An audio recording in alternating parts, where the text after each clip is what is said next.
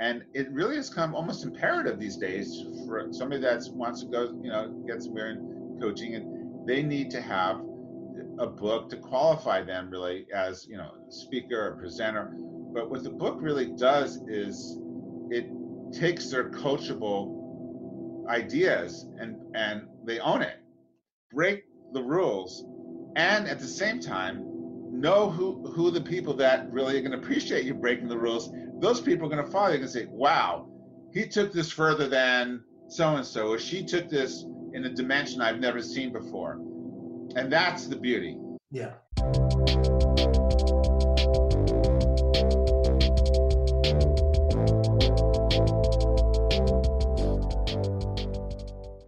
Okay. Hey everybody, welcome to the Coffee with Robert show today. It's been a little while since you've seen my little smile, I know, but unfortunately I've taken a little bit of a sabbatical from the show. Had to deal with the passing of my mum at the end of last year and everything. Did a little bit of processing, as you do, but all's well. And I'm really pleased to be back.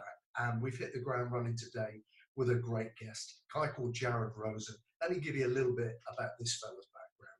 He's the founder of a company called Dream Sculpt. As an innovator in digital medium publishing, he's published over 50 media-enhanced ebooks for many best-selling authors and filmmakers, and has published dozens of books in print. Now, Jared is the author of 3 books, including the groundbreaking book, The Flip, and as a thought leader, he's presented in venues ranging from TEDx Malibu to McKinsey & Company, Sydney, Australia. And in 2000, Jared co-created the Children's Emotional Literacy Project, endorsed by the Mayor, Richard Riordan and Norman Lear. Wow. What a bio, Jared. It's a pleasure to have you on board, my friend, today. I'm really looking forward to talking to you.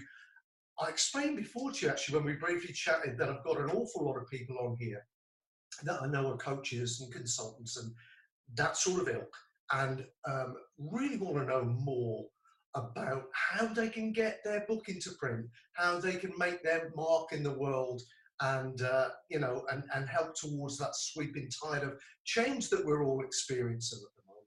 And I also happen to know, it wasn't in your bio, but you're known as the book whisperer, I do believe. Maybe you could tell us a little bit more about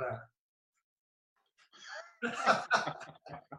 Well, actually, that was marketing people that they read all these unsolicited testimonials and said, hey, let's position you that way. And I'm like, well, okay, that sounds good to me. And it's really fun because there is a side to me that probably is a little bit more intuitive and spiritual, and yet I've worked with all kinds of titles and books that ranging from business and leadership to books that were very overtly spiritual.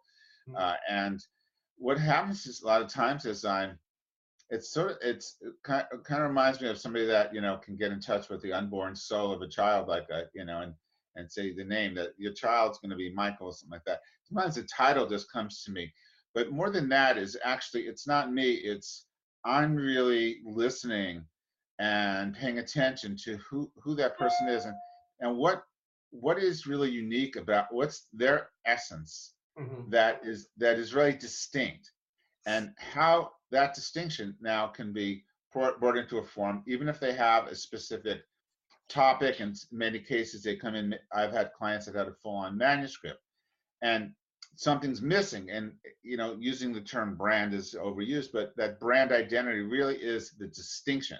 And so that's what I love to do, is like what you've heard, there's a guy named William Shakespeare, I think he came from somewhere around where you are. That rings a bell. Yeah, he said something like, there's nothing new under the sun.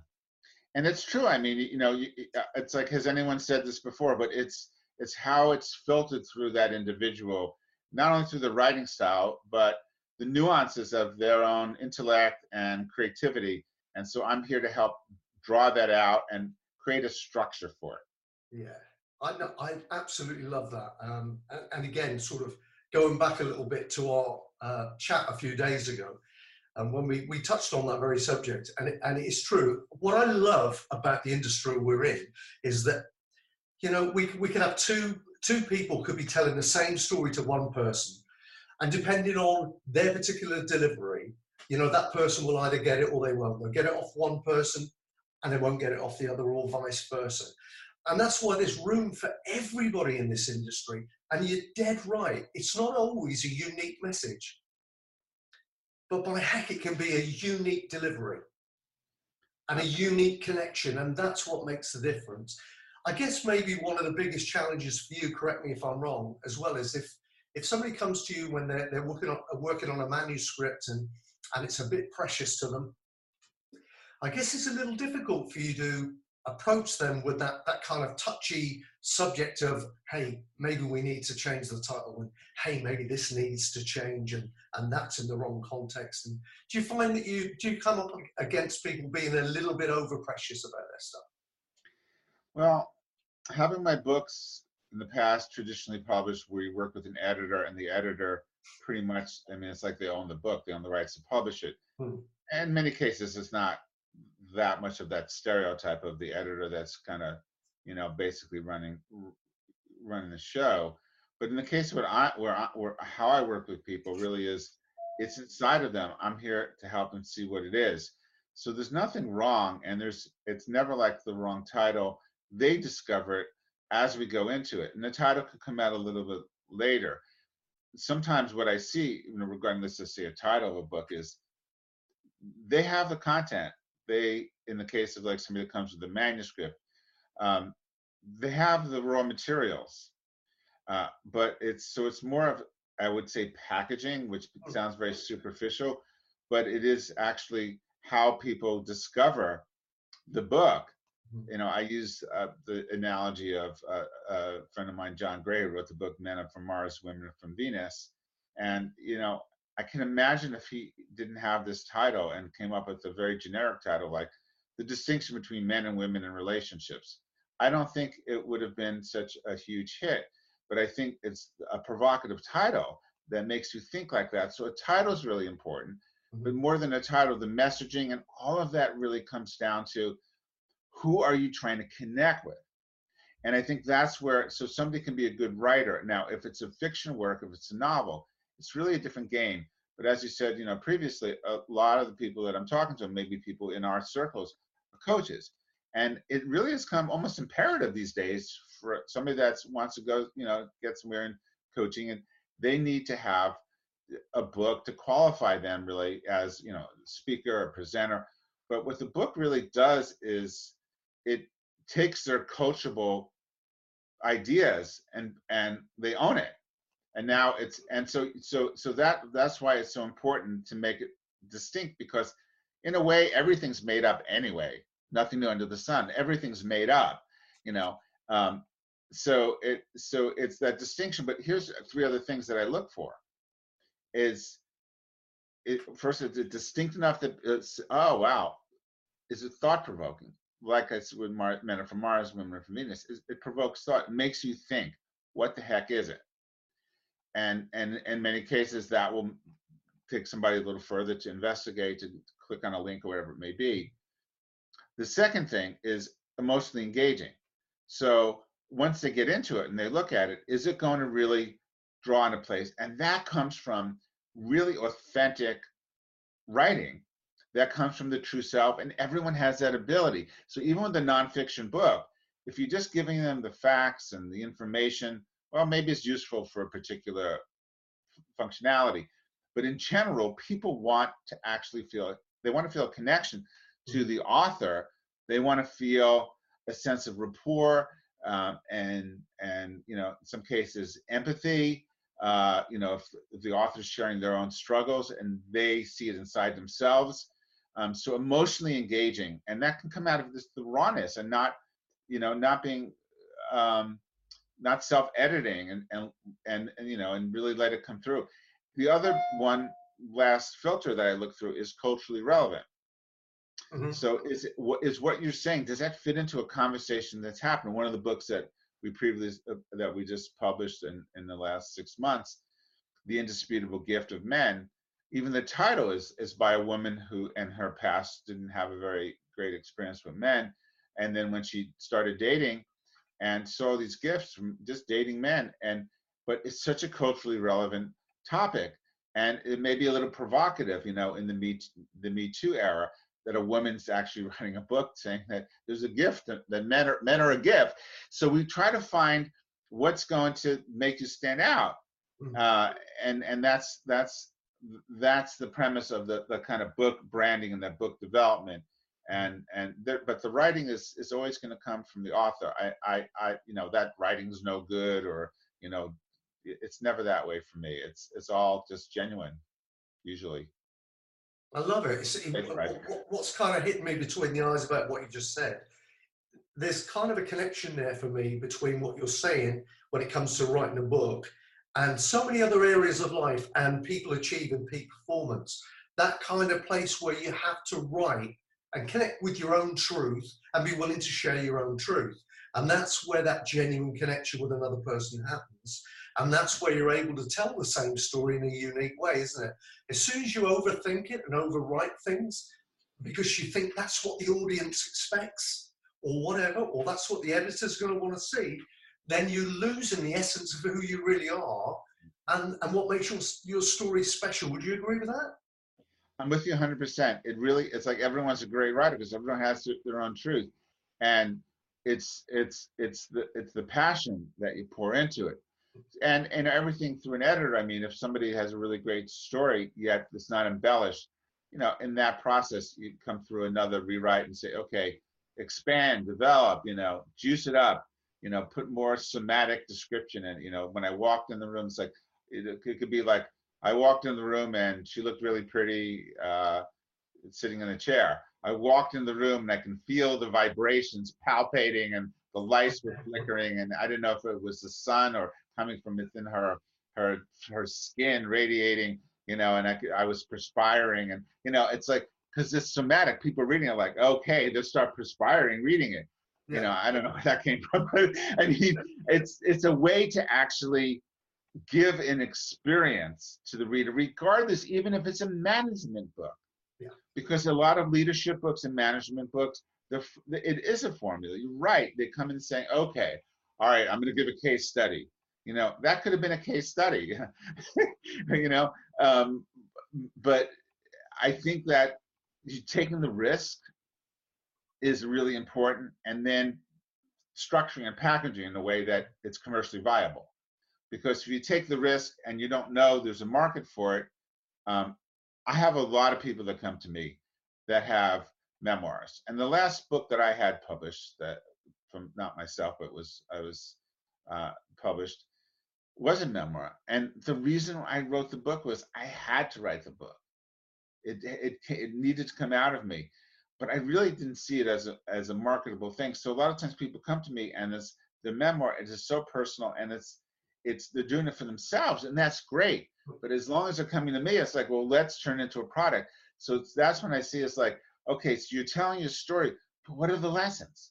Now it's coachable and teachable and presentable, because you're not just standing and talking about your life experience, saying, I learned this from this life experience. Boom, boom, boom. Here is how it can help you. I'm working with a woman now who her whole process is through cancer, from the biopsy to post-surgery and everything. And it's like, so it's telling a story. I'm like, okay, look at this. You're telling a story about how telling your kids you have cancer, or calling your best friend up beforehand to deal with it. That's something that you can give to somebody. That's a gift. If you have cancer or it's going through a really hard time, who's that person? So now it's like, who's that person that you can call? Or how do you talk to your kids? You're still telling the story. Yeah. But it's that weave, and that's why I think that people that are coaches that are looking at like the 10 keys of success and things like that, there's a lot of redundancy because the law of attraction, and people aren't going to be attracted because they.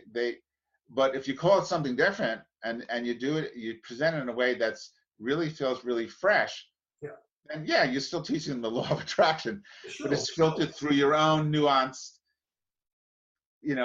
essence. I'll tell you what, though, in my opinion, it's no accident that the word attraction is actually 2/3 made up of the word action. And that's the missing link. Yeah, that's the missing link. Most people think they can sit there, close their eyes and give it some of that, and it's all going to show up. And unfortunately, that's not the case. I think what you have to do is the old be, do, have. You have to somehow reprogram yourself and act as if, be that person first, you know, change that belief system. Once that happens, as a result of the new belief system, the actions you take are different because your beliefs are different about what you can achieve.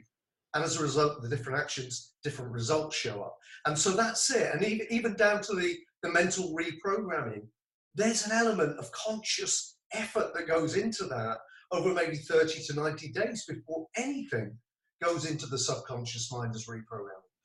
Most people won't stick with it that long, and that's the unfortunate part of it. There is something I wanted to ask you, going back to writing the book and everything. Now, this has just occurred to me as I'm talking to you. When you look at copywriting, sales copywriting, etc., you'll know all about the AIDA formula: the attention, interest, desire, action.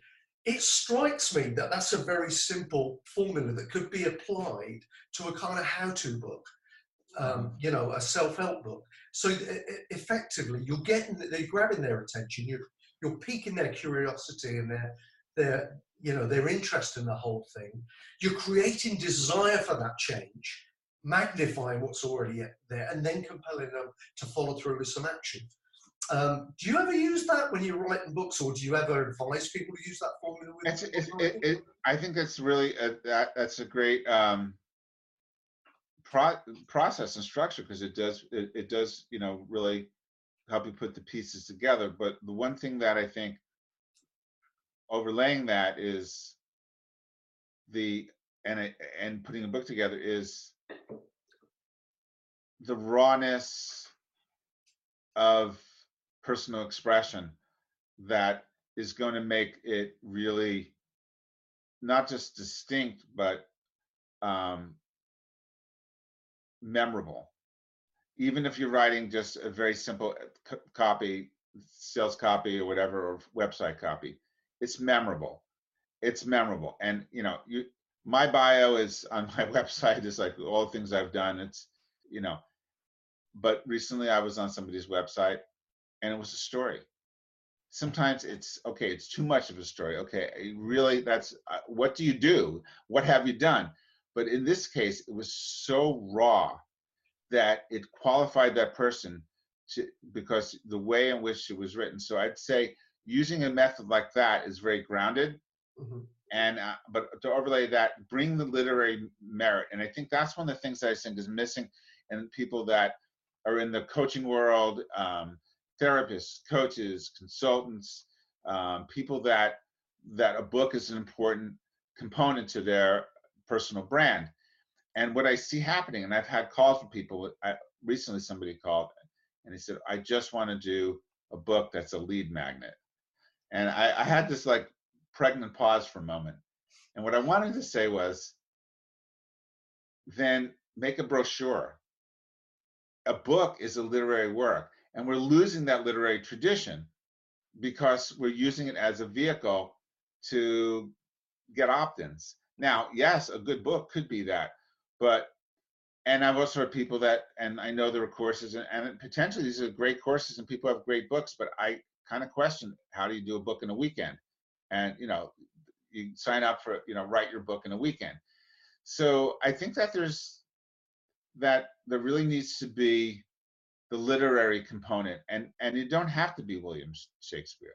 Mm-hmm. As a matter of fact, you don't even have to be grammatically correct, because editors will clean that up good. I have had some miraculous books that are just so fantastic, and I don't even care if punctuation, and just hand it to a good editor, they'll clean it up, and they don't have to change anything because it's written from, it's like you said, that genuine place.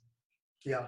And I think that's what we're looking for, because I mean, we were talking recently about music, knowing that you are a bit of a rock star in your days. We see that you got the albums behind you there, you know, and I'm a big fan of music. We're talking about, I love all the great, you know, British Invasion, all the great music that came out, the art you know, bands and all that, and Roxy Music and all that kind of wonderful stuff that came out of the UK. And what is it about that music that I still listen to that, and it's really hard for me to listen to the stuff that's just it's so perfect. It's so like they have the technology to make the voice so perfect, and everything is so perfect. Yeah. But it's a formula, Yeah. and it's like, where's the artistry? And so I think that's the same thing I'm talking about in books relative to nonfiction how-to type of books. They're formulas, Yeah. and I think that's what's missing sometimes is, get into the rawness. I've worked with a client once, and I had to read through it. She was reading through it, and I would every moment I would say stop, and it was a pretty deep book. There was more depth to it, and I just came out of it and said, take the escalator down to the basement. you know what's down there, or go down the stairs, and go check down what's down there. And it's like, wow, open up the door. There's stuff that's been suppressed, repressed inside.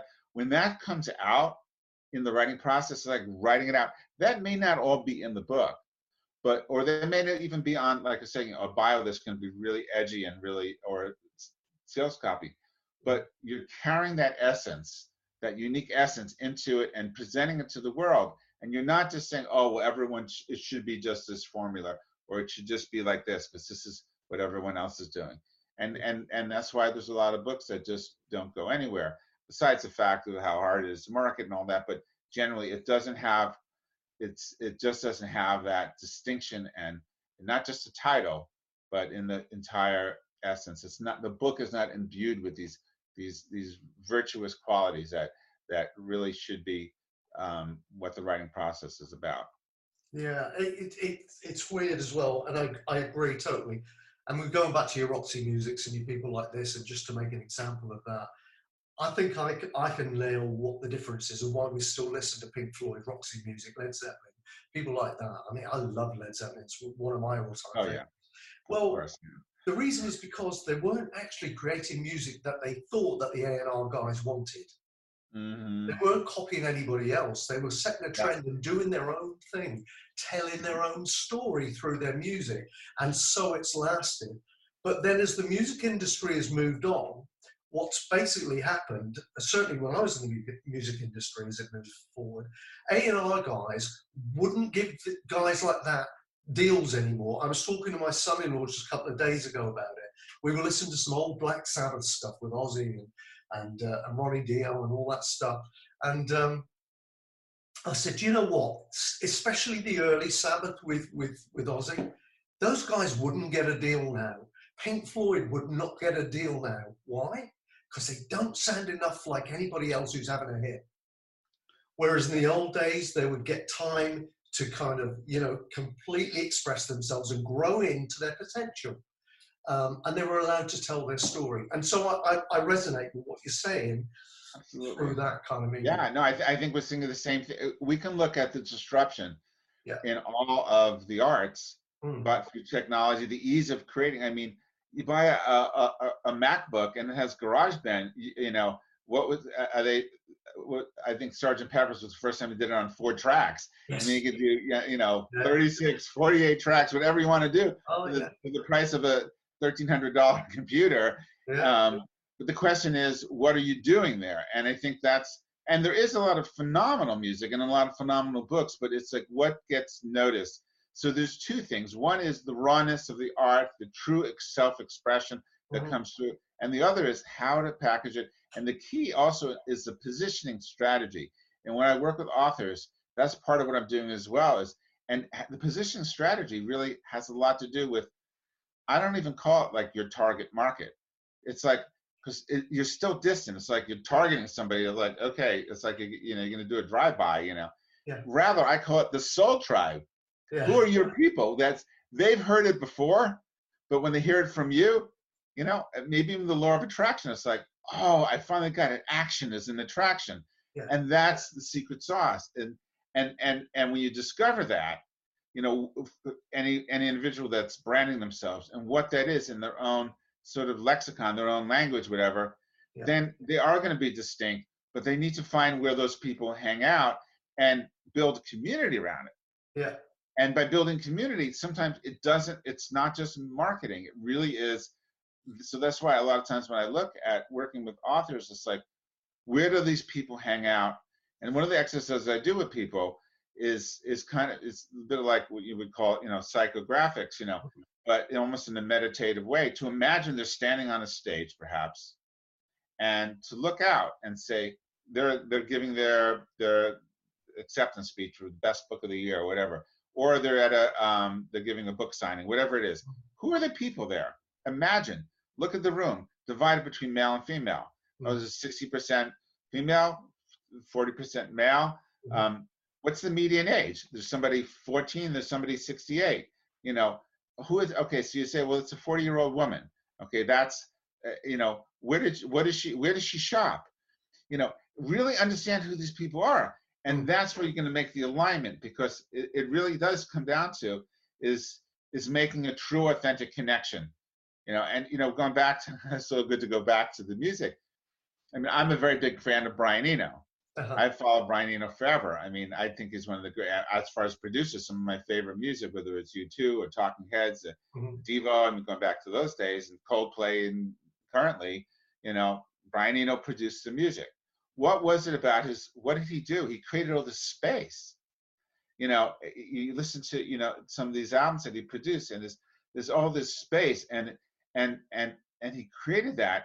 But if you go back to who he was in Roxy Music, he was the guy with pink hair, stringy hair, playing noise, taking John Cage's whole concept of noise as music in the middle of a song. There's all this like electronic noise. So why I think he is such a classicist is he never looked at the rules.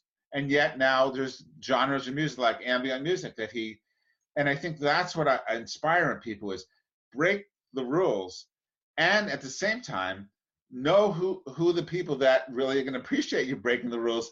Those people are going to follow you and say, wow, he took this further than so-and-so, or she took this in a dimension I've never seen before.